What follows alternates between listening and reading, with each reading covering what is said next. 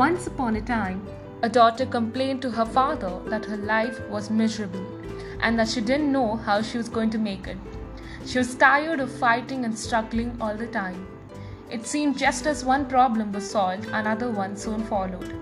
Her father, a chef, took her to the kitchen. He filled 3 pots with water and placed each on high fire. Once the 3 pots began to boil, he placed potatoes in one pot, eggs in the second pot, and ground coffee beans in the third pot. He then let them sit and boil, without saying a word to his daughter. The daughter moaned and impatiently waited, wondering what he was doing.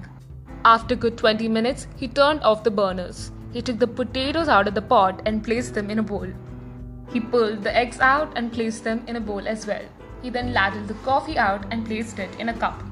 Turning to her, he asked, "Daughter, what do you see?" "Potatoes, eggs, and coffee," she hastily replied. "Look closer," he said, and touched the potatoes. She did and noted that they were soft. Then asked her to take an egg and break it. After pulling off the shell, she observed the hard-boiled egg. Finally, he asked her to sip the coffee. Its rich aroma brought a smile to her face. "Father, what does this mean?" she asked. He then explained that the potatoes, the eggs, and coffee beans had each faced the same adversity, the boiling water.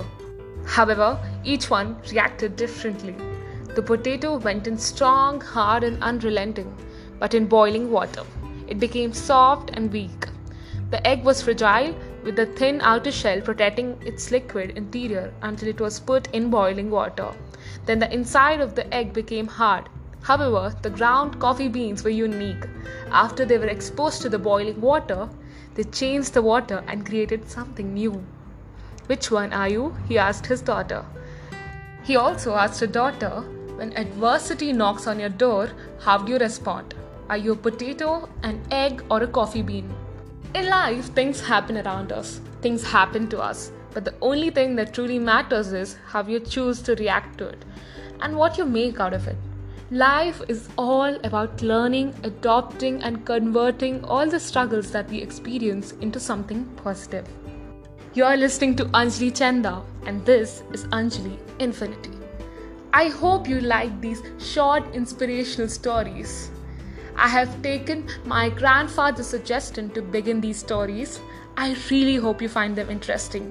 I'm going to pick up stories from different places and I'm going to narrate them here. Thank you for listening.